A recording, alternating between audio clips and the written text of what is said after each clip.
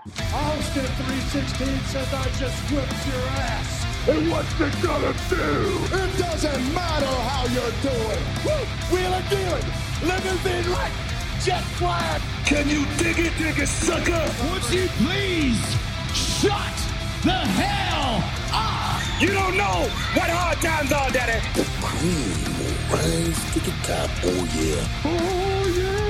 Look at the human rumble. What up, what up? Welcome to episode 125 of Keep the Kayfabe. I'm Mike, sitting here with my boys, ready to talk some wrestling. Crusher Fest is pretty much less than a month from upon us, so we're cruising through the special guests that are going to be appearing there. Keep the Kayfabe boys are going to be there, but we want to give you some backstory on some of the legends that will be attending Crusher Fest, taking place June 3rd and 4th of this year. It is going to be an absolute blast, and to be quite honest, pretty much this episode could culminate our podcast existence, because this has been a long-time friend of the show that we will be highlighting tonight, and it is Greg the Hammer Valentine. But before we get into him, we got to introduce the boys real quick. He's over in Glendale. He keeps it regal. His name is Steve Grobschmidt. What up, Grabby? Well, it's the big show. Oh, yeah. Big bad show tonight. Great. Hey, congrats on the release of your new book, too. For pre-order, but thank you. Yes, it is available June 12th. And it's called The baby. Divided Man, is that right? That's correct. Nice. Gonna be awesome. Maybe if you get a couple paperbacks before Crusher Fest, maybe we can sell them out the back of your car, signed copies. While you're here about wrestling, I'd like to Maybe give one to Greg, like Matt gave Eric Bischoff one of our T-shirts that he probably left in the Uber on his way Greg will home, be but like, that's okay. great, I could use some toilet paper. Exactly. Awesome. All right. Speaking of Matt, he's down in Bayview. He is freshly squeezed tonight. Matt Michelson. What up, Matt? All right, let's see if I can do this.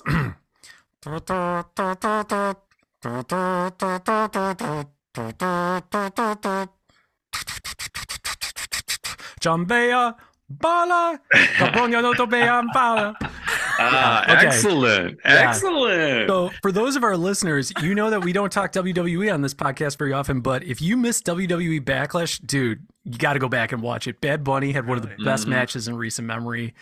Great crowd, just all around. We might get into it tonight if time permits, but yeah, definitely a highlight.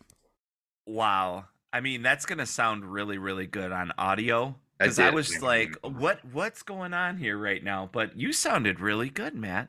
Thanks, man. Really keeping it freshly squeezed there. You did, really, Matt. It really helps when you have the Spanish lyrics in front of you, because my street slang is not that strong. Well, you had me convinced. It's a CSC. Speaking of golden pipes, we got to go over to Ohio and talk to Mr. Gary 2 Points Williams. What up, Gary? Come on, everybody. Get up on your feet. Put your hands together and do the bird with me. Do the bird, bird, bird. Do the bird, bird, bird. Everybody get up. Everybody get down. You better strut your stuff, cause the Birdman's in town. Do the bird, bird, bird. Do the bird, bird, bird. That was for you guys. You challenged me, Mike, last time, and you said I always have a good song. So I went into the archives and brought out some Coco Beware. Hey, that's what we like. For our longtime listeners, if you go back, I couldn't tell you what episode it is, but we actually have a show called Hit My Music where we play a game and everyone has to guess entrance music, and Coco Beware was one of them. So I've heard that song way more than I care to admit. But not like that. No. I was a big Coco guy. I mean, how you can get a parrot to dance? I know. Because Frankie. usually, yeah, he had it going on. I like that. And thank you, Gary, for that very, very passionate song for us. I like it. It was very good. Really set the tone. And that brought us to some old school feelings. And the guy that we're about to talk about tonight is very old school, is he not? Yeah. I think there is a lot of old school in in Greg the Hammer Valentine, and I think that it's apropos that he is one of our favorite characters on this podcast because as we take things old school, he really does resemble a lot of what the great 70s and 80s heel wrestlers were back in the day. In fact, it's really interesting just kind of seeing his journey. And, even more interesting listening to some of his interviews that I think we'll talk about tonight. And I hope that you all, during Crusher Fest get a chance to talk with him. But if you don't, and he's listening, please don't beat us up because we do love you. But, we got to talk about you. And there might be some good, some bad, some ugly. But you can lay the hammer down on the other guys. I'll be in Ohio. Yeah, definitely lay the hammer down on me because as many of our longtime listeners know, and Gary just mentioned this, Greg the Hammer Valentine has been a running theme, I'll say, throughout the history of this show. And for really no good reason. I couldn't even tell you where it started. I don't remember why. I don't either. Because we love him. It's gotta be. But yeah, for not long time listeners, I think the first season of the show we mentioned him every single episode in some capacity, and then yes, of course, how can we forget the season finale when Mike presented us a cameo from Greg the Hammer Valentine? That was let's just say he didn't get paid by the minute. Should we play the clip for the people? But yeah, I think we need to. It's worth airing it yet again just to set the tone. It is. Yes, you judge for yourself. Yeah, he's one of my all-time favorites, and I had to treat the boys after a job well done for season 1, first year we started the podcast. So take a listen to our cameo from Greg the Hammer Valentine. Hey, this is Greg the Hammer Valentine, WWE Hall of Famer. I'm doing a shout out to Steve and Matt and Charlie. They own the Keep the Kayfabe Crew podcast. What a name, Kayfabe. You want to know a good kayfabe story from me? I was coming out of the ring in this town called Steubenville, Ohio. I call it Stupidville, Ohio. This guy spit in my face, point blank. I hauled off and hit him and broke his jaw. How's that? That's for real. And then Linda McMahon had to pay for it. All right, you guys, good luck on your podcast. Merry Christmas. An all-time classic. And Mike really had to pay for it. Yeah, I did. Best $100 I've ever spent, still to this day. Worth every penny. Well, it'll put some gas in the tank for him to get over to South Milwaukee. Like I said, he'll be at Crusher Fest June 3rd and 4th. So we can't wait to talk to him. So, Gary, where did it all start for Greg? Yeah, so his real name is Jonathan Anthony Wisniewski, and so that's a good Polish name. So glad he's going to be at Crusher Fest area. Fits right in South Milwaukee. It fits right in. Absolutely. Our people. He was born 50% of this podcast grew up in South Milwaukee. That's right. And 50% are Polish. Yeah. Born in 1951, he wrestled for almost 50 years, 40 championships. Crazy. Inducted in the Hall of Fame in 2016. Never a world champion, but did possess the 2 top secondary belts in the WWF and the NWA, the Intercontinental Championship in the WWF and the U.S. Championship in the NWA, which, unlike today, those championships really truly did signify the second best wrestler. And so they were always considered as a part of the secondary main event. Before talking about Greg, though, I do think it's important to talk about his dad because he is a second generation wrestler. So his dad went by the name of Johnny Valentine, known as John Theodore Wisniewski. So really fascinating story. And I don't know if all of you remembered this. I think it was in the Territories series. They talked about the plane crash of 1975. And it, you want to talk about the ultimate of kayfabe. So this was the first bullet dodged in terms of kayfabe. The second bullet really was, we talked about it last week, was the Iron Sheik and Hacksaw Jim Duggan being in the same car getting caught smoking. But this was a plane crash that ended up hurting just about everyone, killed the pilot. Ric Flair was had a back injury. David Crockett was injured. He was on the plane. Bob Ruggers and Tim Woods were also on that plane. And this plane crash left Johnny Valentine paralyzed from the waist down. But one of the stories I wanted to bring up, because I just think it's so important to remember the kayfabe moments. So Tim Woods was a wrestler. His real name was George Burnell Wooden. So when he got to the hospital, he was the only baby face in the plane. So when he got to the hospital, he gave his real name, George Burnell Wooden, so that they wouldn't think Tim Woods was on the plane. So when you look at the article, it's actually in the Charlotte Observer says that George Burrell Wooden was in the car, and they claimed that he was a promoter, when in fact he was a babyface wrestler. Talk about keeping it kayfabe. No, well, absolutely. Going even a step further, in Ric Flair's book, he cites that there was then this investigation going on saying, wait a second, Tim Woods has disappeared. Is there a connection here? So to protect kayfabe, Tim Woods, after being in a horrific plane crash 2 weeks later, got in the ring and wrestled somebody just to prove that he wasn't on that flight. And so Ric Flair quotes that moment truly was a man who saved the business. And so Johnny Valentine, Greg's father, was on that plane. And, similar to Orton, Valentine traveled with his father in different, in his teens, almost similar to Bob Orton. He was traveling with his father and went to college and decided he wanted to drop out of college to pursue wrestling. A little bit different than Bob Orton's father, in that Johnny Valentine tried to dissuade his son from doing so, but he finally gave in. And also, like Bob Orton, either senior or junior, they did not train their son, which I thought was really fascinating. They sent them. Greg Valentine got sent to Stu Hart up in Calgary, and then he went to the Sheik in Detroit.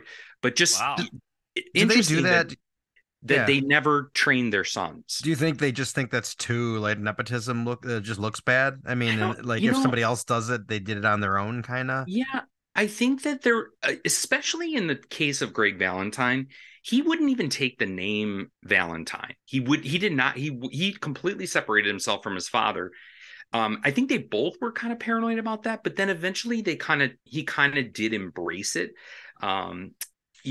Once he was he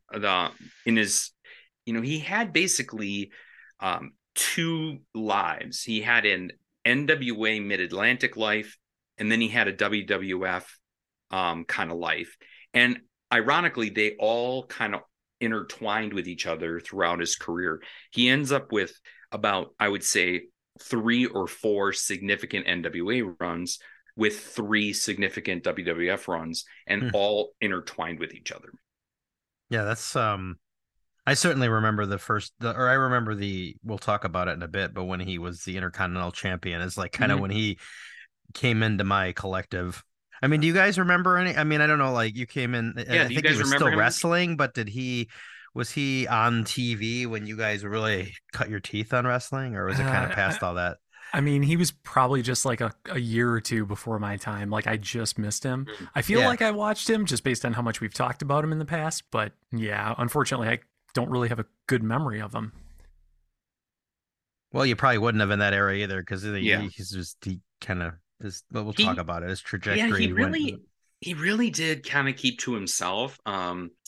It was fascinating listening. I listened to an interview, and I'm drawing a blank right now, the interview citation. I'll get to that at some point, but it was really fascinating listening to him, because I think he had some pretty interesting stories about some things that happened. I mean, a couple that I think one that I'll talk about in a little while, that was really fascinating in the late 80s in terms of, but one of the most significant things to know at the beginning was what the plane crash really was the impetus to get him into wrestling as a heel because his dad was sidelined. So he was brought in. Now, originally, and he was a really strong tag team with Ric Flair, a heel tag team.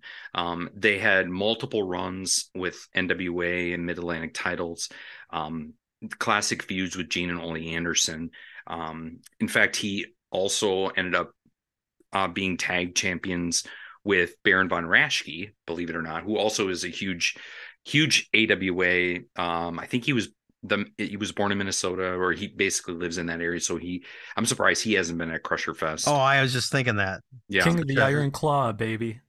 Yeah. So one of the things that started the Hammer was he was known for these, over his career, for these devastating moves. So the move that he first started with was a top rope elbow drop.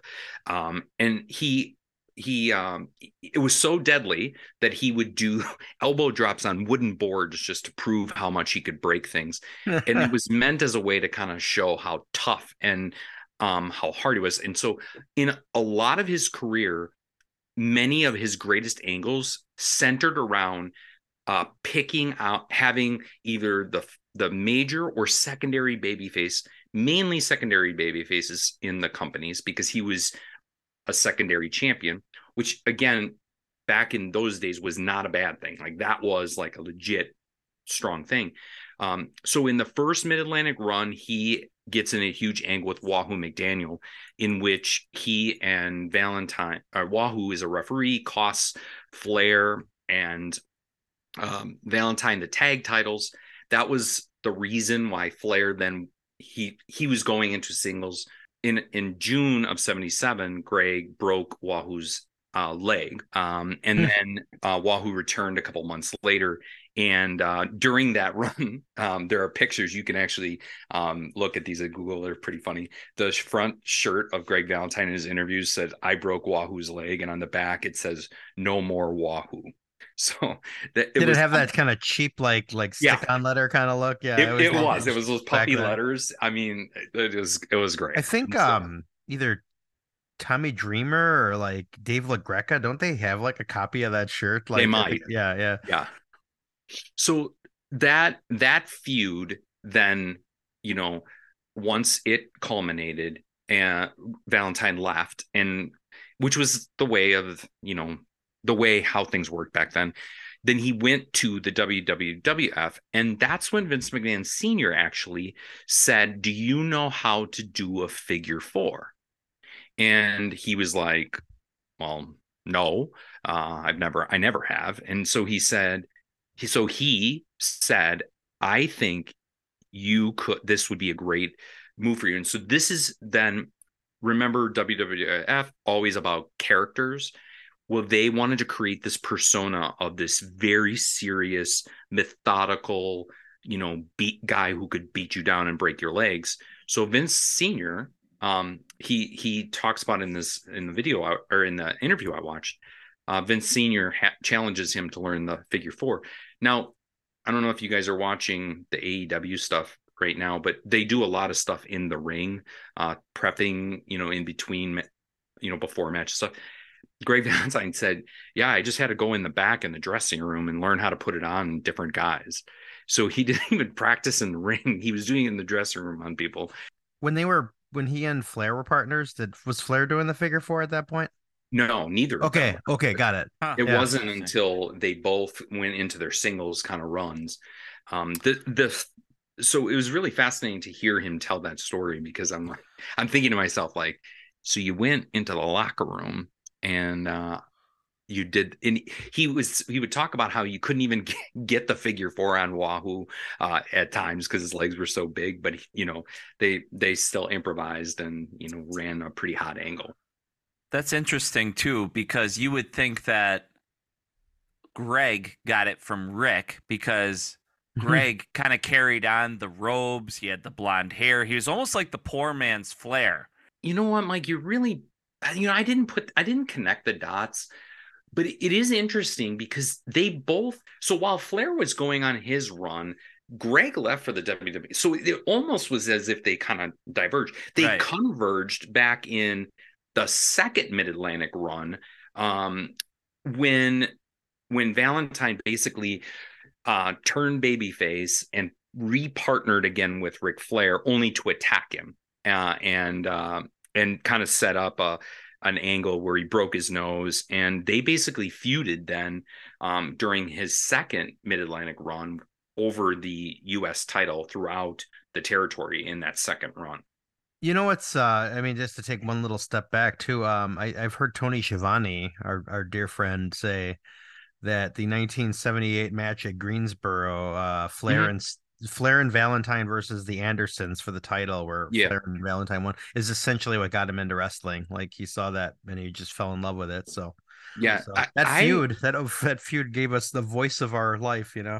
It's so interesting going back to that late 70s, because that's when those guys that we know now, the icons we know now, were really like, they were like the MJFs and the Darby Allins and the Jungle Boys of the time, right? The Austin Theories, they were just starting. And so it is just really interesting, you know, just seeing and hearing stories about what they were like then. So once the feud with the U.S. title kind of whittled down, he went back to the WWF second time. And during this run, he faced Bob Backlund in a series of matches, October, November, December, January, culminating in a cage match. Bob Backlund, remember, was the quintessential hero. So he was battling and again, very similar to Bob Orton, they were battling Bob Backlund for the title, but both were kind of brought in as heels to do some dastardly things, but then they never came away with the title. So the push that he got was, there was a guy by the name of Chief J Strongbow. I don't know if y'all remember him, but Chief J was he was the second face, second strong. So there's Bob Backlund and Chief J. And Chief J came up to Greg Valentine, was basically like, all right, I want you to put on the figure four. I want you to break my leg, so to speak. And so he was like, all right. And the Chief J's like, just trust me, this is gonna. And sure enough, Greg Valentine says that between Wahoo and Chief J, they were the two that basically propelled him to be such a dastardly heel and really created his persona. And if it wasn't for that, he credits them for a lot of what he became, which was a really strong heel after that. Where's him and Chief J buddies, you think? So it's interesting when you listen to these kinds of interviews, because yes, I think they all were friends, and that's obviously kayfabe aside. They had these really cool relationships where what I was super taken aback by when I was listening to Greg Valentine was this realization that those guys, they knew that if they paired each other up with the right person, they would make some freaking money. And Greg Valentine was the master of that. He knew the guys to partner with so that he could make money, because, the main event guys were going to make their money. And I think we've talked about this on other episodes, but every slot has to be filled by somebody. And so that next secondary slot is a key slot. And I think he relished in that slot as just a mean old heel, he was mean. He really was. But it was not only was it his persona, but it was his character. It's amazing how sticking two guys together can elevate one or both of them. Like, you think about right now in AEW, Wardlow's awesome. I think he was starting to get a little bit stale, and then they put him with Arn Anderson. Granted, Arn's not wrestling at this point, but instantly overnight, Wardlow feels like a brand new guy. Yeah. And I have to imagine the same held true, way back when Greg Valentine was breaking in too. Like, if he knew the right guys to partner with and could always change it up and stay relevant, good for him. Like, way to play the business. Well, and speaking of the next, after he left the WWF, 1983 Starrcade, which we could do an episode all, Steve and I could totally geek out on you guys on an episode all on its own, but that was like the first WrestleMania type event. It was closed caption. It was and he got buddied up with Roddy Piper and basically just went on a terror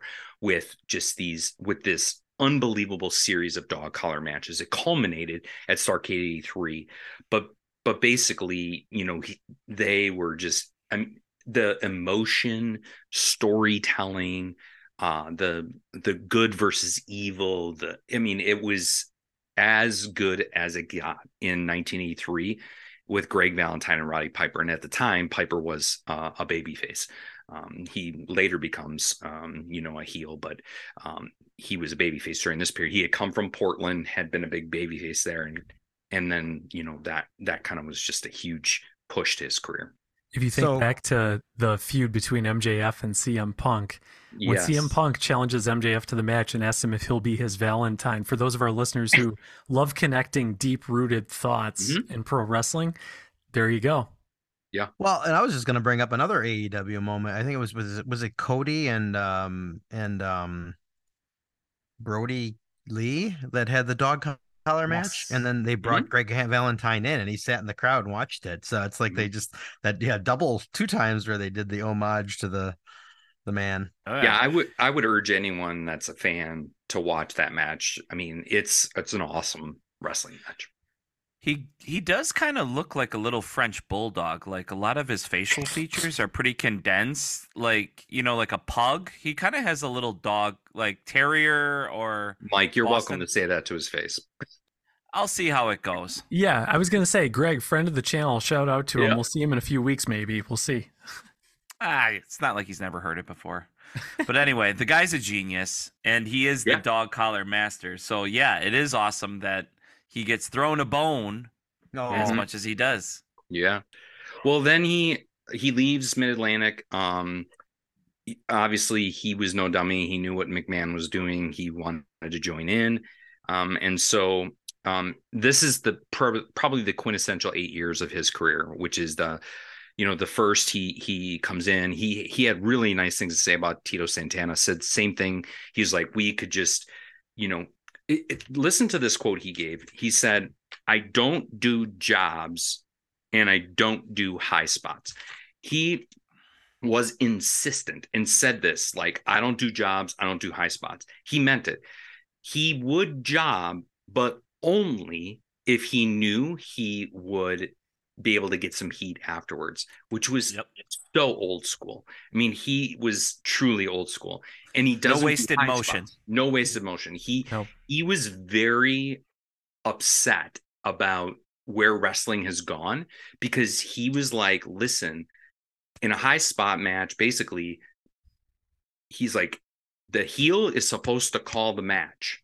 And he talks about being a tag team with Brutus the Barber Beefcake. They win the tag team titles. They end up feuding with the Bulldogs. The British Bulldogs are actually one of the first tag teams who focused on high spots. And Greg Valentine was pissed at Brutus because he would let the Bulldogs do too many high spots. And Greg felt like it rubbed away from their heat by letting them do that. And so he actually, talked a little bit about that, which I thought was really fascinating. Just a precursor to that, 285-day run as an Intercontinental Champion. That's the 5th longest in IC title history. So that Greg Valentine. And then Steve, you remember the win over the US Express. And then basically, they go through a series between WrestleMania 1. In WrestleMania 1, he was told to lose to JYD. He refused, and he ended up basically having Tito Santana tell the ref, because he got the pin by cheating. Santana ran in because he was the one who lost the title to him. And then Valentine's forget it, and he leaves, and JYD wins by count out. WrestleMania 2, not the title. But not the title. WrestleMania 2 was the loss to the Bulldogs. And then in WrestleMania 3, basically, that's with the end of the Dream Team, Beefcake and Valentine. That they end there, and then he gets partnered with Dino Bravo, and he talked a little bit about just not being really comfortable. But trivia for the three of you. In the 1980s, Greg Valentine said that the WWF was famous for paying out cash. Approximately how much a week was Greg Valentine bringing home? Oh man, I'm gonna go with $150 a week. Okay. I'm gonna say 3,000. Okay. I'm gonna say 3,001. Is it Price is Right rules? Wait. It is now. 20 grand cash a week. Wow. A week. A week. Wow. In the 80s. That's cocaine money. That Yeah, is. it probably was. So I listened to this interview, and again, I mean, I'm sure you guys, my dad was like this. My dad always carried cash, right? He's cash is king, right? He would talk about how he's like, yeah, some territories like the NWA, they pay us in checks, but not the WWF. It was cold, hard cash. And so he was relishing in this. But yes, he said, I was bringing home about $20,000 a week. And what set him off was he was told to job to the Killer Bees and was like, nope, not going to do it. Those guys, I'm not jobbing to them. And so $20K and he couldn't do it. Yep. So it was at that time, okay, that basically he told the WWF, I'm out of here. This is one of the coolest stories I heard. So just prior or around that time, he got a call from Jim Ross. And Jim Ross, and in essence, Ric Flair said, you need to come here to the NWA and be the fourth horseman. Huh. So Barry Windham at the time was a babyface, and they end up, Valentine was all set to go, and McMahon called him back and basically was like, okay, you're right. You're like, we shouldn't have done that. Let's bring you back, that type of thing, and saved him from going, in essence, promising him that he would, kind of wrestle this angle with his buddy Don Morocco. And he says, I passed it up. And I think it would be interesting if you guys asked him about this, but I think it's a regret of his. I think he wished he had gone, because if you look after that, he had the feud with Don Morocco, which also has a hilarious story. And then the feud with Rodney Garvin, and pretty much is never the same after that. Well, and he's like tailor-made for the Horseman. He's got that yeah. Yeah. So the funny Don Morocco story. So superstar Billy Graham was an on-air persona at the time. He had a plastic hip. And so they I remember that story. You remember that, Steve? Yeah. They ran an angle where Valentine put him in the figure four, the old man with the plastic hip. So basically, he and Morocco start going on this kind of same concept as before. He's like, I know Don would wrestle good matches. I'm going to wrestle a good match. I can make money with him. So basically, they are on this European tour, and the story goes, they were taking liquid Valium, not Greg Valentine, but Don Morocco and the Bulldogs and JYD. And they were in a double-decker bus.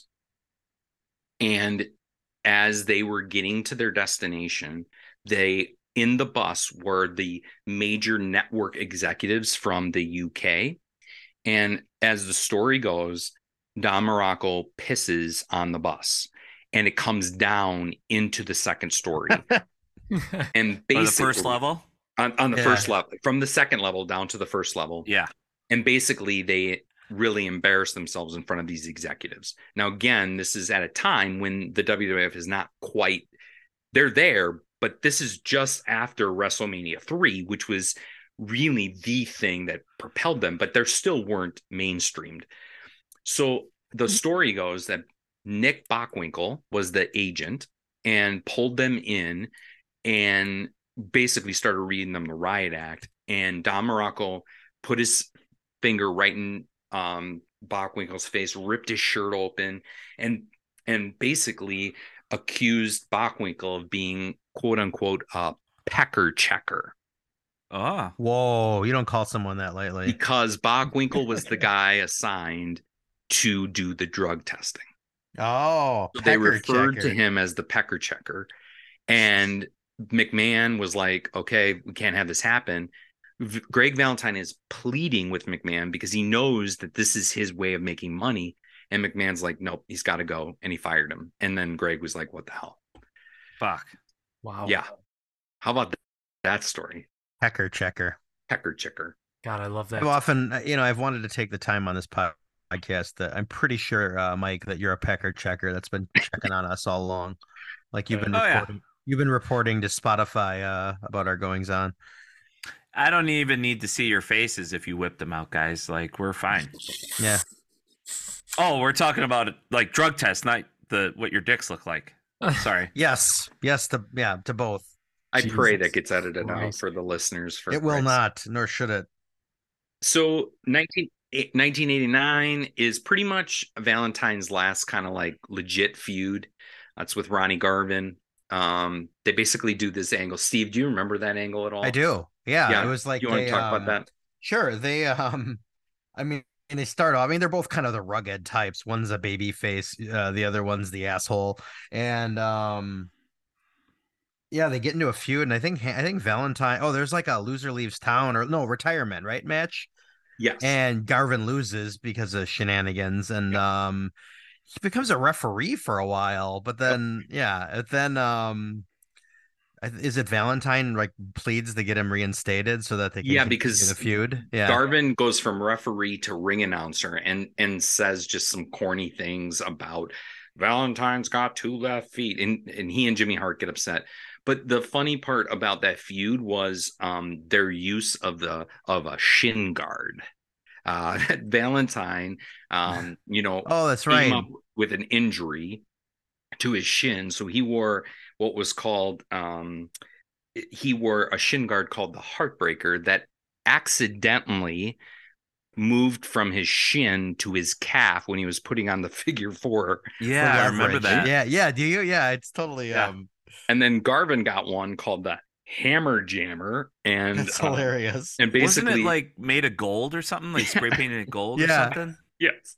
And so in the 1990 Royal Rumble, they basically had a submission match, and Valentine put the figure 4 on him.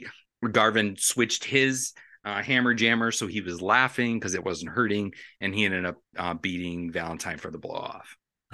Fuck.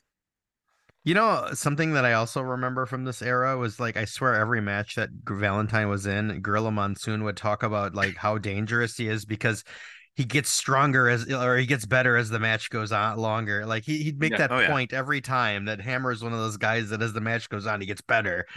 He's like a tree. You can't even push him over. He's so stout. Right. Like, that's the thing. That's the thing that I loved about him. He's one of my all-time favorites. Yeah. His skin is like tight to his body, and he was tan. Like the lights would just glisten off of him. He had his little, like scrunched up face with the hair. Like he was perfect. Yeah. I loved him.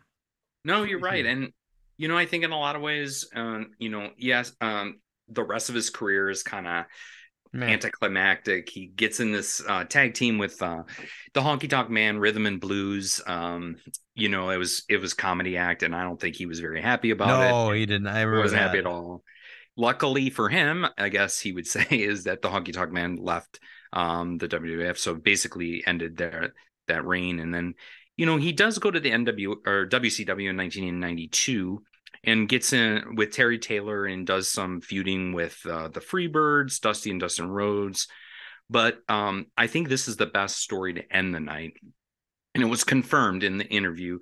And I recall the interview was with Title Match Network. So shout out to them for the research.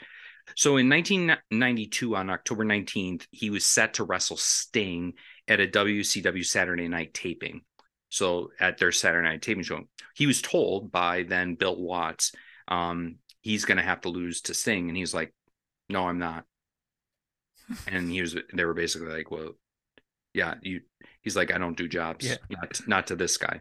Wow. And so he resigned. Some nobody. He resigned. Yeah, what did Sting ever do though? He resigned. He was Yeah. like, I'm not losing to that guy.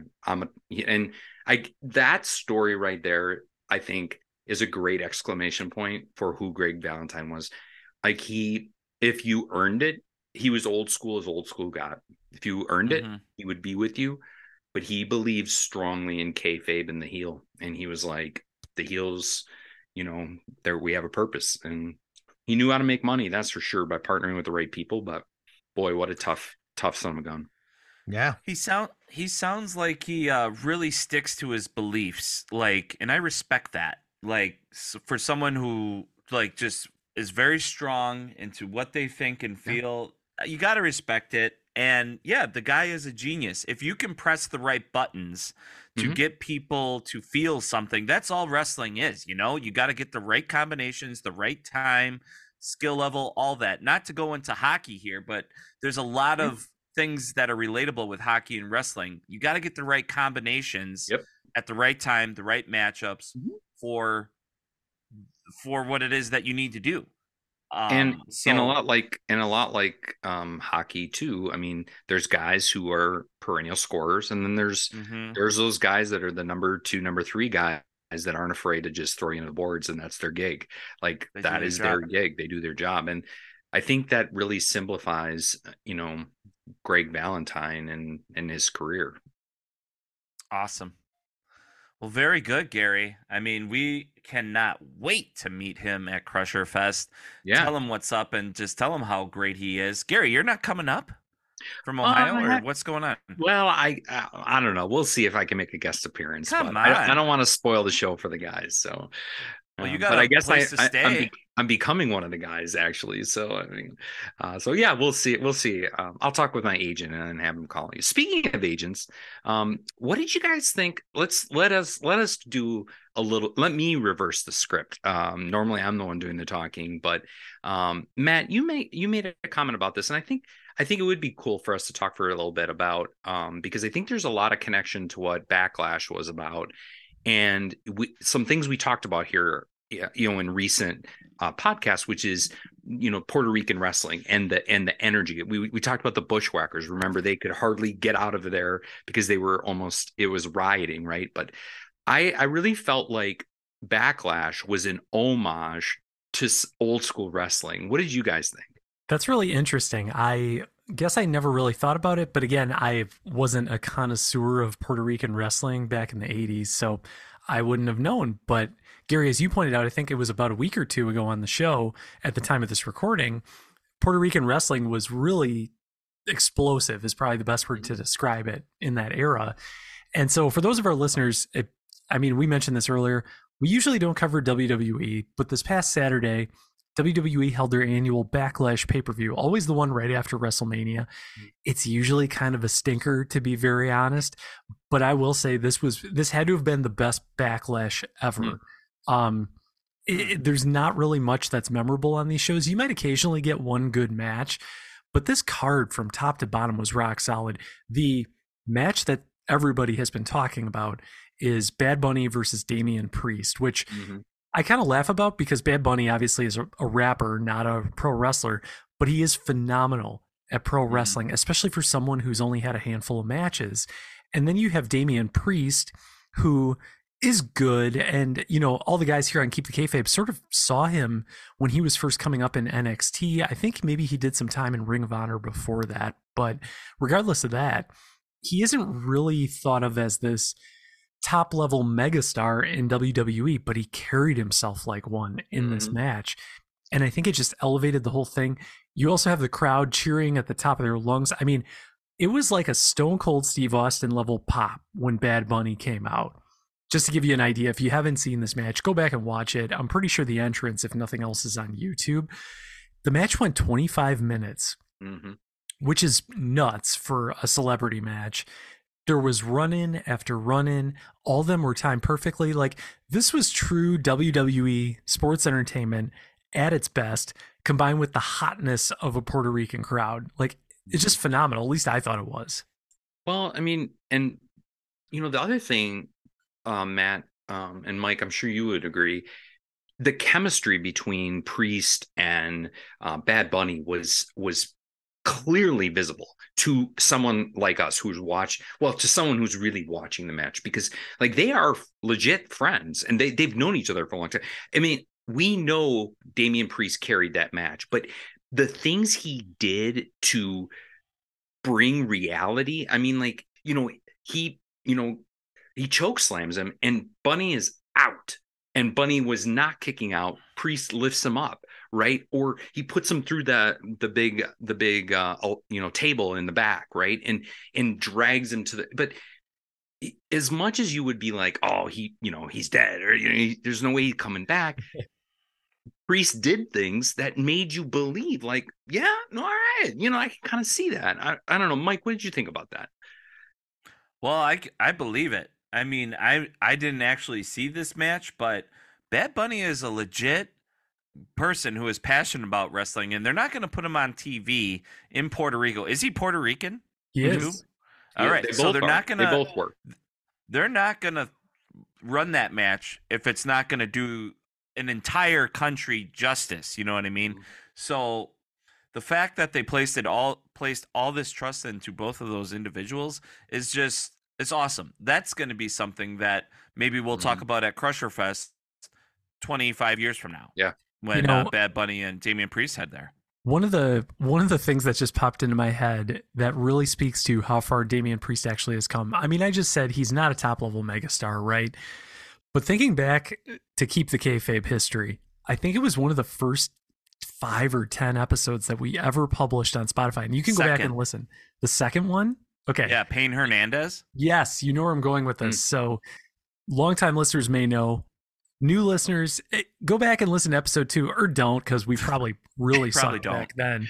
But it was one of the first mic slips Mike ever made when it comes to names and pronunciation and things like that.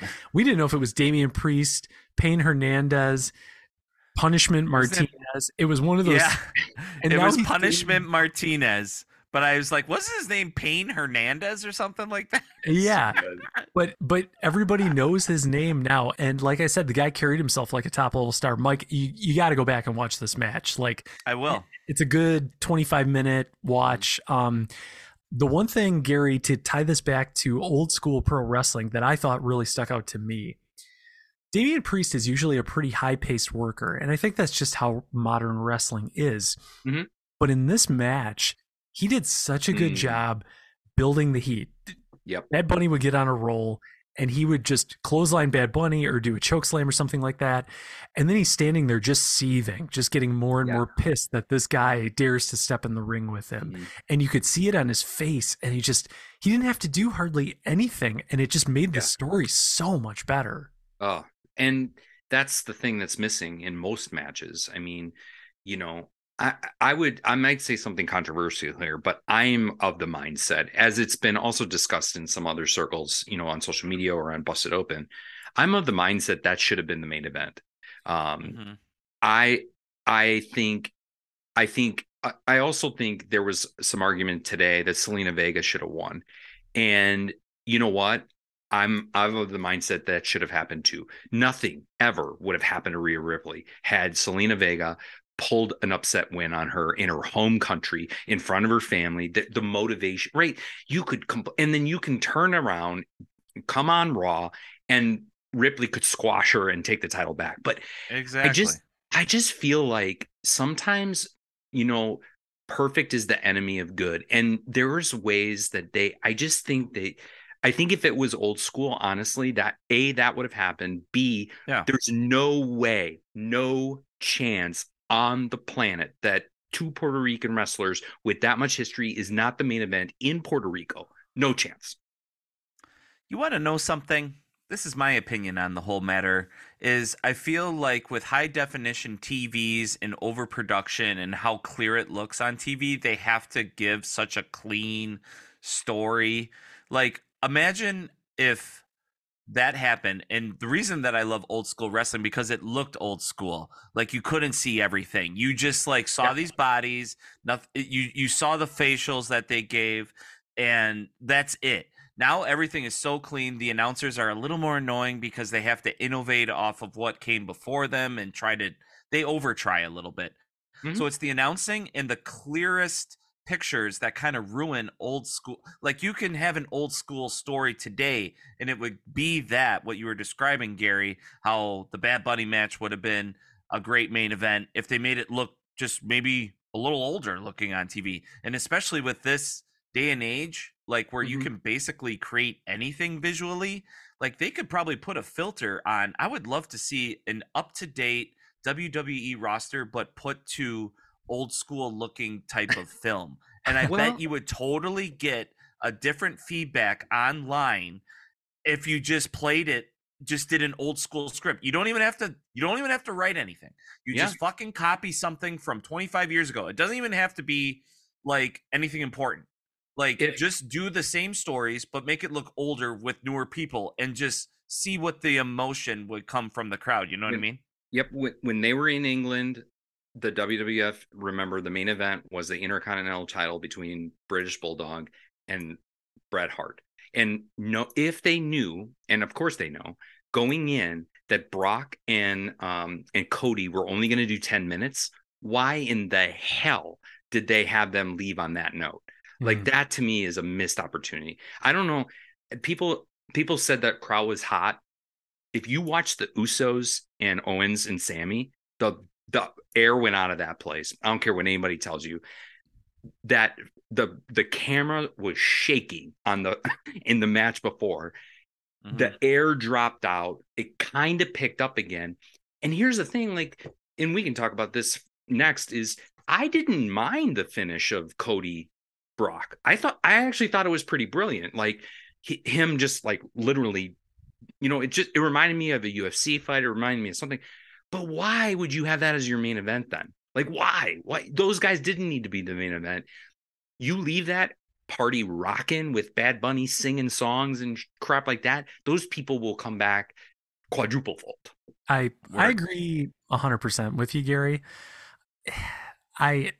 So it's funny, ever since AEW Dynamite debuted, I feel like I've kind of gotten more analytical about how shows get booked, because I think they do a very good job of booking the show. And when the booking's slightly off, though, you can tell. With Monday Night Raw, you don't know. It's just a smattering of matches on a card. There's no continuity throughout the show. But with Dynamite, it's like there's a ton of stories, but somehow it's all interwoven and it builds as the show goes on. So keep that in mind. That's the mindset going into Backlash for me. And so you start watching the show, you get to the Bad Bunny match. In all reality, that probably could have gone either way, because keep in mind, he's not a wrestler, he's a celebrity. He's a great wrestler again, but you don't know what's going to happen. You don't know if the crowd's going to receive it well. If something goes wrong and they turn on him, I mean, these are things that I have to imagine WWE production is thinking about before the show. And so then you get past that match and it's like, well, should we put it on last? Well, let's put it on Brock and Cody because they're the biggest names we've got on the card. I mean, that's an easy choice, right? It's a safe. But not to those people, Matt. Right. 100%. So going into the show, when you see how hot that crowd is, do you make an audible during the show? Do you flip the card around? I don't know. I really don't know. I agree with you. I think had they ended with that match, holy shit, that place would have exploded even more than it did. But they're basically saying Damian Priest isn't a main event guy, though, too, in the same sense. But here's the thing: you are right, except for one thing, and this is what I would argue. It's old school mentality is hometown hero will always be the main event in their hometown, right? And that's the thing that I was a little disappointed in as I'm kind of reading things, which is you're right. I mean, like, but Bad Bunny and Damian Priest in Puerto Rico. That is their main event. And that was their main event. And that was everything. Those are two iconic people. Whether we believed it or not, they believed it. And that's the sad part is I think they got cheated of not being able to, like, I would argue that Owens and the Bloodline, Zayn, Cody and Brock, you want to talk about like a tea kettle. If those two matches were going on and they realized Bad Bunny and Damian Priest were last, that place would have just kept rising. But I mean, it's a lot like going to a AEW taping when the last match of the show is a Rampage match, Christopher Daniels against Roosh. You want to talk about letting the air out of the place, right? Like, I don't maybe get they it. didn't. Maybe they didn't understand the culture there enough, because in retrospect, it's a very easy call. But maybe they didn't even know how much they were going to kill it and live up to, the hype that the crowd provided them. They might just not have known. I mean, I love the lack of staging. I loved that was an old school feel, and I'm sure it was because the arena is fairly small, so they wanted to pack the place. So I think like that kind of led to this. I don't want to say house show feel, but it led to kind of just this kind of like, yeah, it's a big show, but and so that's why for me, I don't know. Maybe I am too old school, but I know back in the day when you had that hometown hero, it didn't matter if they were the champ or not. They rocked the last match and you left that crowd going home happy. I just can't see them ending with Cody the way that ended so kind of quick. With Brock in the ring, like how did that end? How did that make them go home happy? I don't know. Yeah, very true. I'm going to say one more thing, and I'm going to take this out of Mike's playbook because he just said it a few minutes ago. I think what this show really needs is to be shot in 8mm and have the lights so fuzzy that it's like 1992, where every spotlight at the top of the arena looks like it's shooting out in 4 different directions. That was the best when it comes to production value, but that aside, overall, this was a phenomenal show. And yeah, I think the booking is what hurt it most, but even then, the crowd, I'm sure, went home happy after what they saw. Yeah, and I'm probably being harsh to some degree, but that's why wrestling fans are so great, is we take it. I mean, I'm watching that thing and I'm just like, gosh, because I felt that emotion during that match. I was drawn in. I was glued to the set, and all I could think to myself is how much more I would have been glued had I known that was the last match. And then, I love old school run-ins. I love all that stuff. That is all old school booking right there. It's you got a bunch of run-ins, you got crap going on everywhere, all hell's breaking loose, and the next thing you know, whack, it's over, bam, let's go home. And life would be too perfect, Gary. And life is not perfect. No. Because the WWE will never do anything that gives us what we want. But you know what would help make it perfect, Mike? A good send home message. Maybe we should end at least this episode on a high note. What do you think? Yeah. And give the people what they want. What we want is to say shout outs to Greg the Hammer Valentine at Crusher Fest on this June 3rd and 4th. And since he's such an old school guy, I don't even think he would have put a smile on his face with that pay-per-view. But what we are going to do is we are going to have a lot of fun talking to him and celebrating at Crusher Fest. Because you know why? Why? We keep it Triple H here on the show.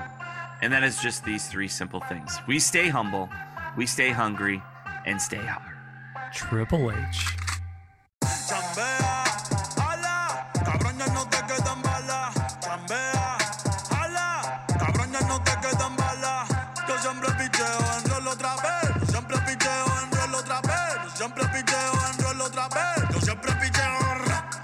Dímelo, parcero. Siempre con la seta y no somos salseros. Ya Susan soltero. Dijo que te va